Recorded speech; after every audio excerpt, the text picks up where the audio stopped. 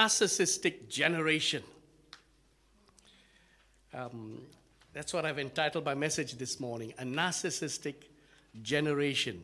Now, the older generation refers to the young generation as a narcissistic generation, right? We call the millennials narcissistic. They're just so full of themselves, right? Reality is, there's a survey done on participants between 13 and 70, and what's been discovered is there's no generation more or less narcissistic, right? We're all actually self-absorbed. This is who we are. It's the nature of, it's our nature to be self-absorbed. What the researchers were saying is, we have faulty memories, right? We become oblivious to our youthful narcissism as we grow older. As we grow older, we just learn how to mask our self-absorbed lives because we've got other things as well to focus on, right? And we do lose our entitlement a little bit. We are more maybe empathetic, all right? So what's narcissism? Let me define it first. Excessive interest in oneself, excessive admiration of oneself. You're saying to yourself, no, I'm not like that. But I guarantee you, your neighbor is. All right? The one sitting next to you. I'm not talking to you. I'm talking to the one sitting next to you. All right? What's narcissism? Selfishness, involving a sense of entitlement, a lack of empathy, an inflated sense of own importance. Right? Now, so that you're not offended today, just turn to your neighbor and say, he's not talking about me. Right? Now, turn to your neighbor and say, he's talking about you.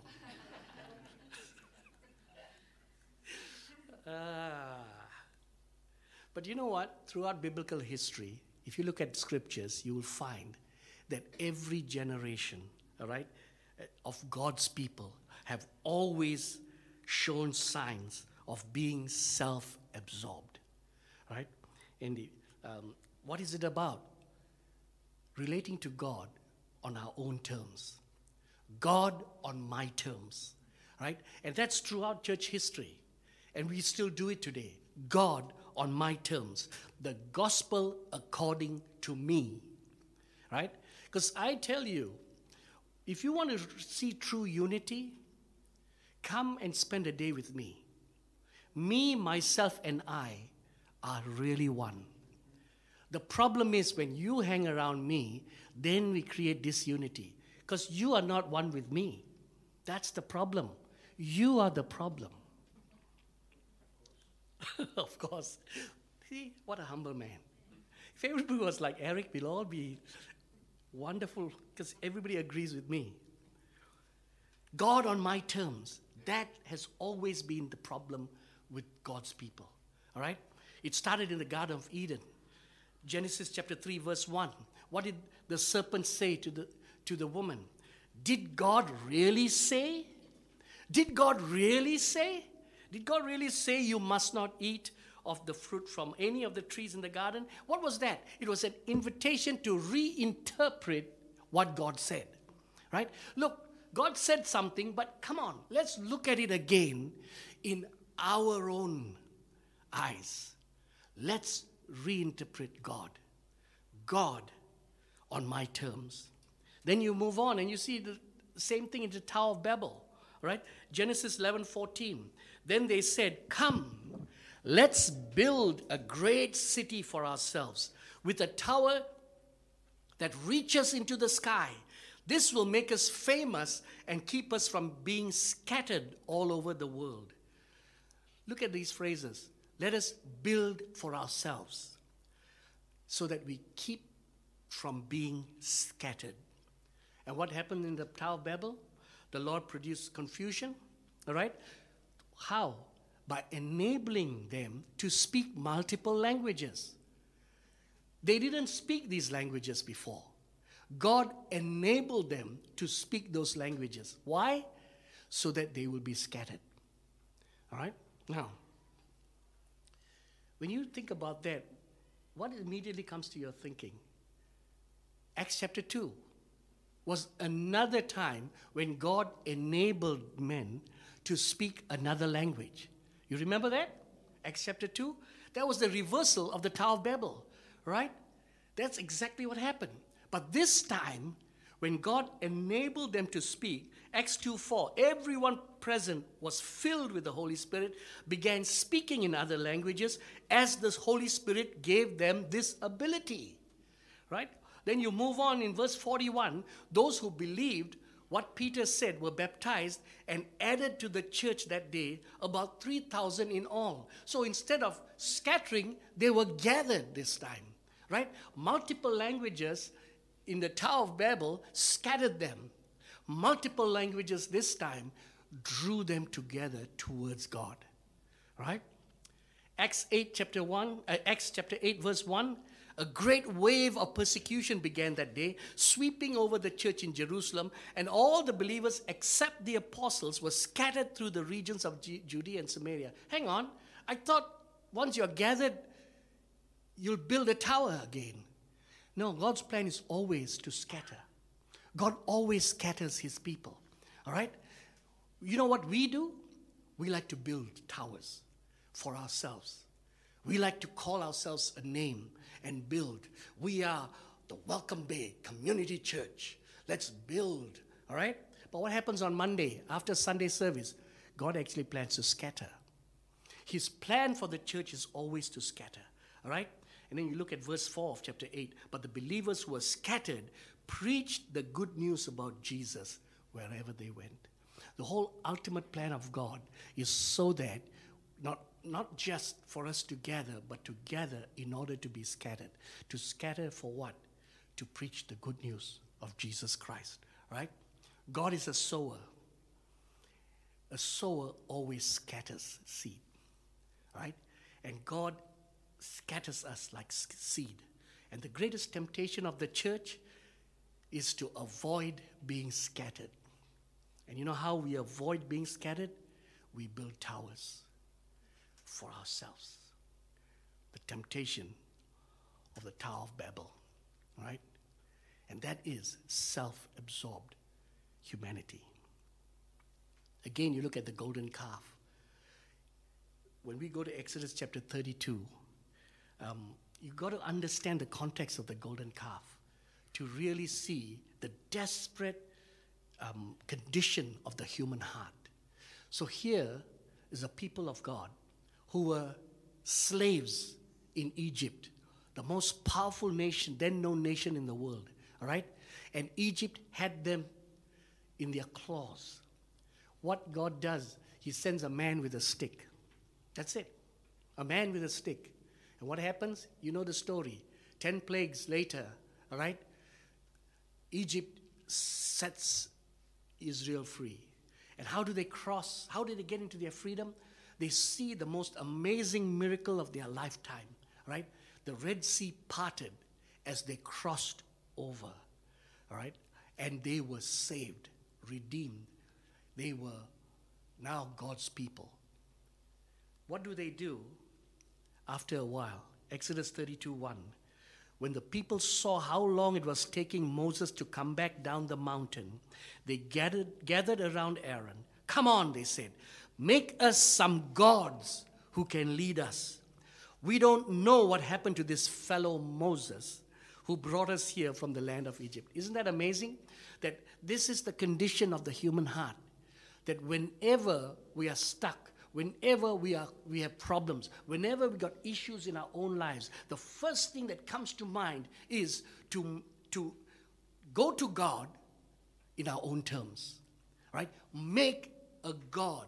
Make God in our image. That's what we do. That's narcissism, really. Making God in our own image, right? And nothing has changed, dear friends. Nothing has absolutely changed in our human heart. Every generation is plagued with narcissism. We are all selfish. We all feel entitled. We all are self-absorbed. We resist being in the image of God, but we want to make God in our own image. And that's the condition of the human heart. God in my own terms. I'll relate to you, God, but I'll relate to you in my own terms. What does it look like to relate to God in God's terms? God in God's terms. That's the gospel according to Christ. The first gospel was the gospel according to me. Now let me share with you the gospel according to Christ. Right? And the gospel according to Christ is in Luke chapter 14, verse 25 to 27. I don't know how many times you have actually heard a sermon around this. As a preacher, I confess, I try not to go too often into the scripture. But look at the scripture and you'll understand why. Luke chapter 14, verse 25 to 27. I'll first read to you the New King James Version, which is closer to the structure of the original text. Then I'll read to you NLT, that the translators have taken a little bit of room to give an interpretation of that passage. So Luke 14, 25 to 27. Now, great multitudes went with him, and he turned and said to them, if anyone comes to me and does not hate his father and mother, wife and children, brothers and sisters, yes, and his own life also, he cannot be my disciple. Whoever does not bear his cross and come after me cannot be my disciple. Now, I want you to, as you're reading this, I want you to put yourself in the listener's shoes when Jesus was speaking these words. You and I now have a good vantage point. We can look back and we know Christ is risen. We know he is Christ, all right? And we know what Christ has done for us. These people were listening to a man. They thought he was a man, right?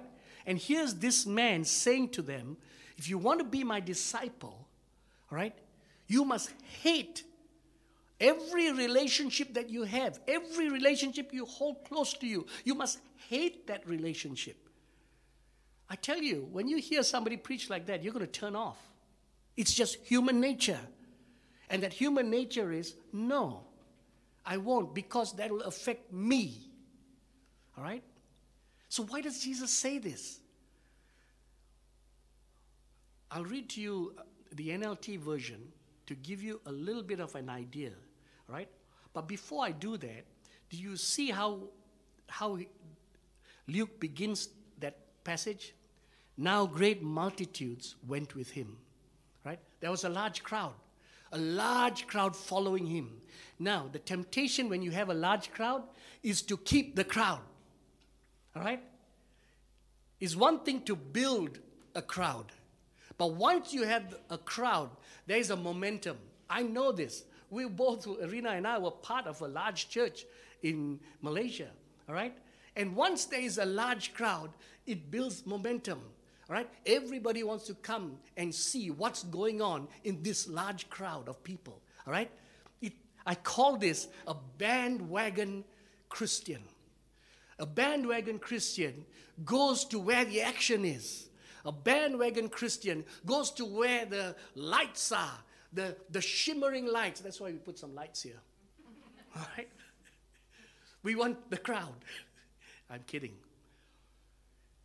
But for Jesus, the temptation of getting lost in the crowd was never there, right?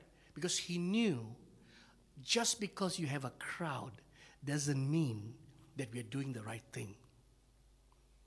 Popularity doesn't make it right, right? And so I like that he opened up, reminding us there was a large crowd before Jesus said these words. Because these words are sure to diminish the crowd, all right? These are things that scatter people when you start talking like this. And so let me read to you the Living Translation to give you a little bit of a commentary, and then I'm going to speak a little bit more. A large crowd was following Jesus. He turned around and he said to them, if you want to be my disciple, you must by comparison hate everyone else, your father and mother, your wife and children, your brothers and sisters, yes, even your own life. Otherwise, you cannot be my disciple. And if you do not carry your own cross and follow me, you cannot be my disciple.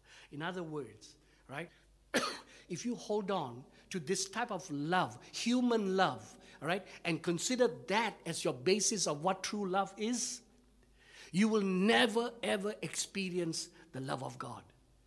You need to treat human love, all right? When you compare human love and you compare God's love, it needs to be as clear as love and hate. Because human love is the reason why it stops you from truly loving the ones you are trying to love. Any love outside God's love is self-absorbed love. That's why the Bible calls God love. God is love. He doesn't just show love. He doesn't just do love. God is love. He is the essence of love. And the only way you can understand love is to go to God and experience God. When you experience God, you experience true love. And it's only through the experience of God that you can truly love those that you're trying to love. It is out of this experiential experience with God that overflows true love to others. All right?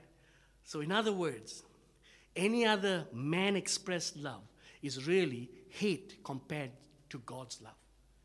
And if you want to love your children, if you want to love your spouse, if you want to love your neighbor, if you want to love your colleagues, if you want to love your brothers and sisters, if you want to love yourself, the only way you will experience truly is God's love. Any love outside God's love is self-absorbed love. The only way to truly love self and others is to first experience the love of God. That's what firstly Jesus was trying to clarify.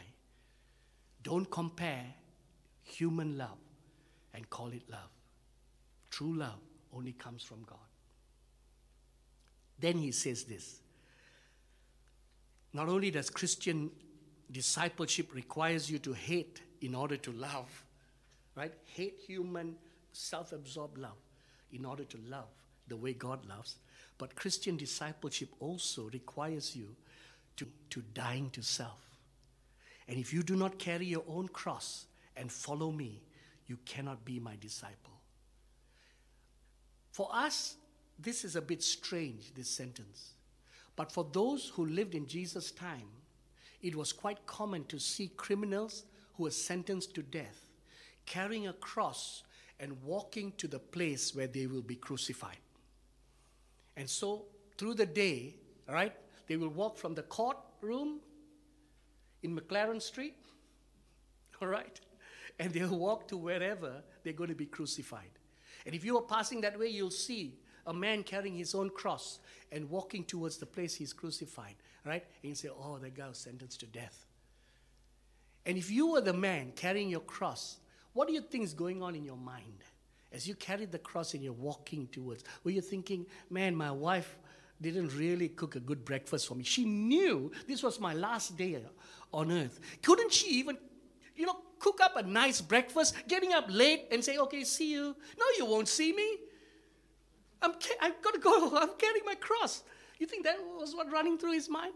You think what was running through his mind was how the neighbor was telling him off for parking in the wrong place? All right? The other day, man, that guy, I can't stand him. I can't stand my neighbor. I wish I could move house. He's carrying his cross to his death. The only thing that is probably going through his mind is, what is going to happen after this? What's my life after this? Right? And Jesus is saying, if you actually do not kill yourself, if you do not kill this self-absorbed life, you will never experience true discipleship. You will never experience truly what eternal life is all about. That's God in God's terms.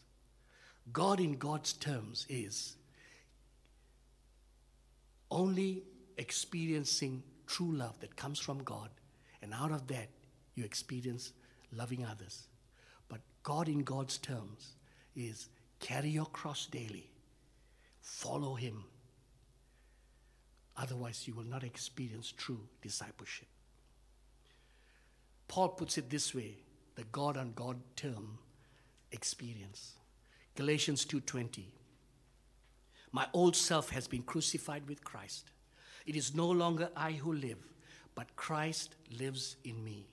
So I live in this earthly body by trusting in the Son of God who loved me and gave himself for me. This is a man carrying his cross daily. This is the man, this is what it looks like to carry your cross daily.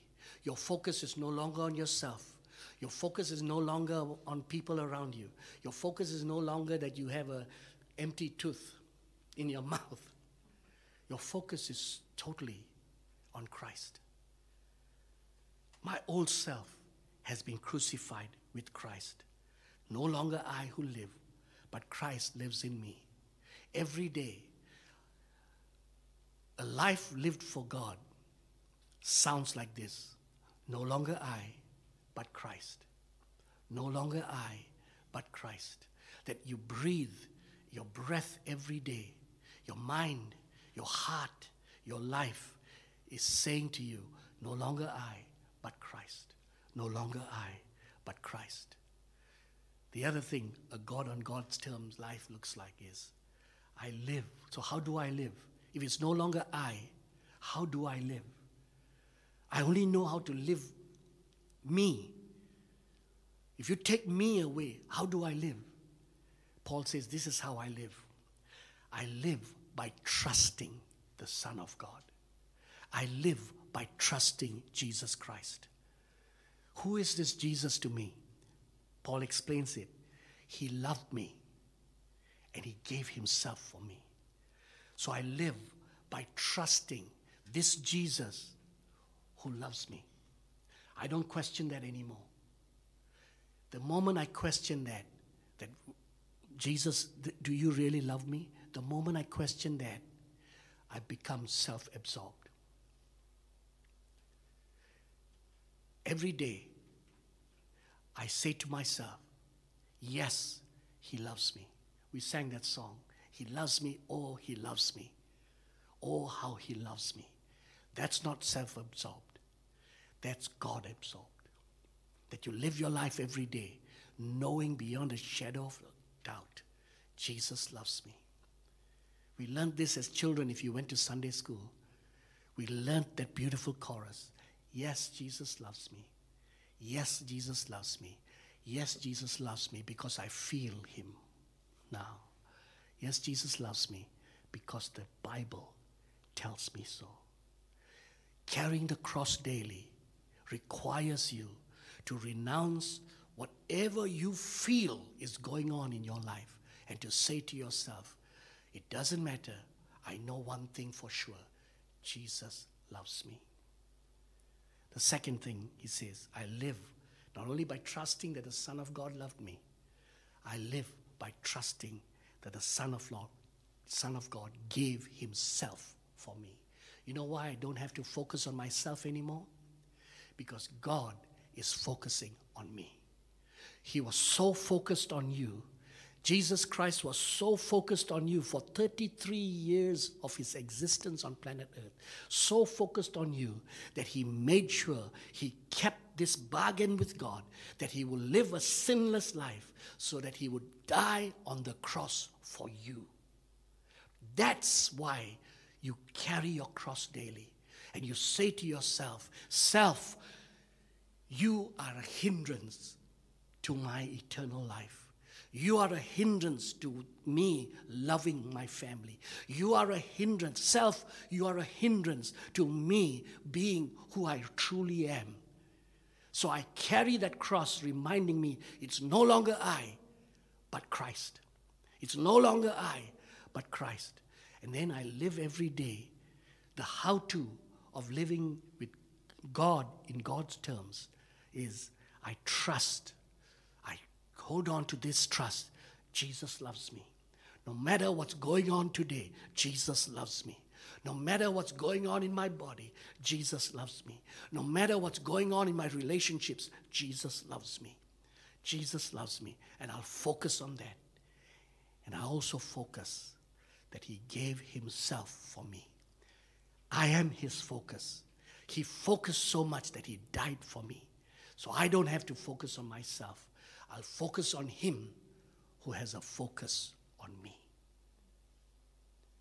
So my dear friends, yes, I've got a big problem. My biggest problem is me.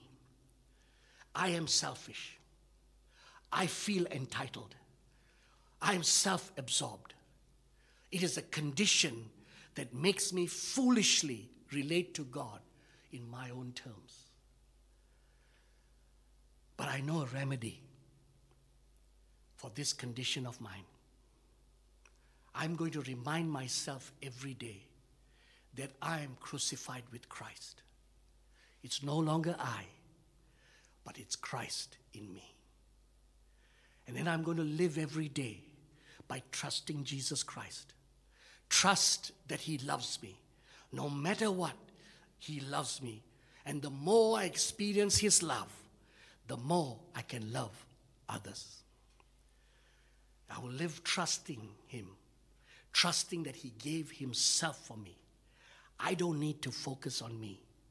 Christ is focused on me. So I will focus on him since he is focused on me. I invite you to do the same.